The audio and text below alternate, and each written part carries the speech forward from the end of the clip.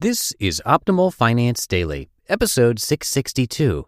Is Being House Poor Limiting You? By Schroeder-Gardner of MakingSenseOfSense.com. And I am your narrator, Dan. Happy Tuesday to you. Hope your week is going well so far. This is, of course, the podcast where I read to you from some of the best personal finance blogs on the planet. And we're not going to waste any time today. We're going to keep this intro nice and short for you and get right to our post as we optimize your life. Is Being House Poor Limiting You? By Schroeder-Gardner of MakingSenseOfSense.com. When we were in the process of buying a home back in 2009, we were given a pre-approval amount of $150,000. If we would have bought a house for that amount, I'm sure it would have led to us being house poor. While this may not seem like much to some, in the St. Louis area, this can get you a good starter home. This $150,000 number seemed high to us because we were quite young when we were pre-approved. We bought shortly after we turned 20, and we both had mediocre jobs. Yes, we were both working full-time, but our yearly salaries put together were still very low, and I definitely do not think we should have been approved for $150,000. That being said, we thankfully did not buy a house that was $150,000. Instead, we made sure to buy a house for much less than that because we didn't want to be stressed out by large monthly mortgage payments that we couldn't afford. In case you don't know what house poor means, it is when you spend most of your money on your home and there isn't much left for other expenses. Being house poor can lead to many problems in your life. While having a roof over your head is a great thing, it can be easy to let home expenses get ahead of you if you don't do enough research before you buy. Many people are house poor too. Just because your neighbor has a nicer house than you does not mean that they are doing better than you. So many people see housing as a status symbol, but don't really think about how this may impact their financial situation. Here are some of the many different ways being house poor can limit you. When buying a home, please do keep these in mind. Being house poor may mean you can't afford other home expenses. Buying a home can easily lead to being house poor if you don't do enough research. This can limit you because you may even be more house poor than you originally thought. When some families buy a home, they don't think about the total cost of home ownership. While you may be able to afford the monthly mortgage payment, you may not be able to afford anything else if you don't do your research. Some of these other costs include 1. Property taxes. Property taxes can vary widely from town to town. You may find yourself looking at two similar houses with similar price tags, but the property taxes may vary by thousands of dollars annually. That is a lot of money.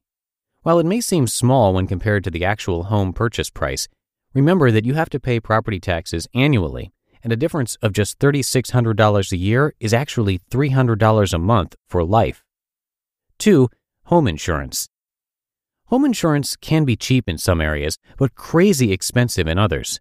Don't forget to look into the cost of earthquake, flood, and hurricane insurance as well, as that can add up quickly depending on where you live. 3. Maintenance and repairs. Even if your home is brand new, you may have to pay repairs, which is something that many don't realize. No matter how old your home is, repair and maintenance costs will eventually come into play.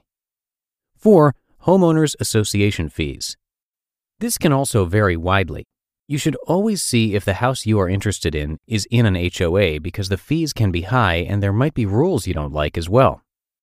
5. Home furnishings. Furnishing your home can definitely be done cheaply, but I know some who buy huge homes but can't afford to put anything in them, such as a table, a bed, and so on. Why have a $500,000 house if you don't have any furniture? Buying a home you can't afford may mean you can't pay for anything else. If a lot of money goes toward home-related expenses, this means you have less money for other things in your life. This can prevent you from doing the things you want in life and can stop you from being able to reach financial freedom. Being house poor may mean that you can't retire when you want to. You can't go on a vacation. You're stuck at your job.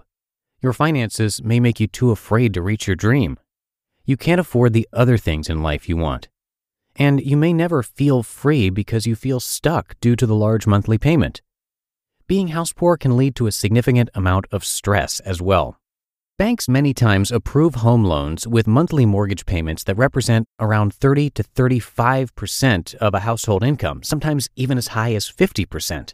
And I personally think this is too high in many cases. While in some cities this may be normal, such as New York City or cities in California, Having a monthly mortgage payment that is less than the amounts above will make life much less stressful.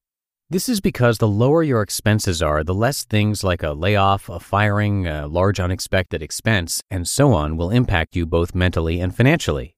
If a high percentage of your income goes to home expenses, just think about how significantly you may be impacted if all of a sudden you made less money, or if your monthly expenses suddenly increased. What if all of a sudden your home expenses consisted of 50% or more? What would happen? Even when my monthly mortgage payment consisted of around 25% of our monthly income, I still didn't like that. For me, I prefer to be 20% or under, and I believe that's a good percentage for others as well. Like I said, depending on where you live, this might be hard, but I do think the lower the percentage, the better. You just listened to the post titled, "Is Being House Poor Limiting You?" by Schroeder-Gardner of MakingSenseOfSense.com. And don't forget that you can get free spreadsheet tools, be in book giveaways every month, and a lot more if you're part of our weekly newsletter at oldpodcast.com. You can join by going to that site or just text us. You can text the word financial to the number 44222 if you are listening in the U.S. And I'm going to keep this ending nice and short for you on this Tuesday. Thanks so much for being here and subscribing, and I will see you in tomorrow's show, where your optimal life awaits.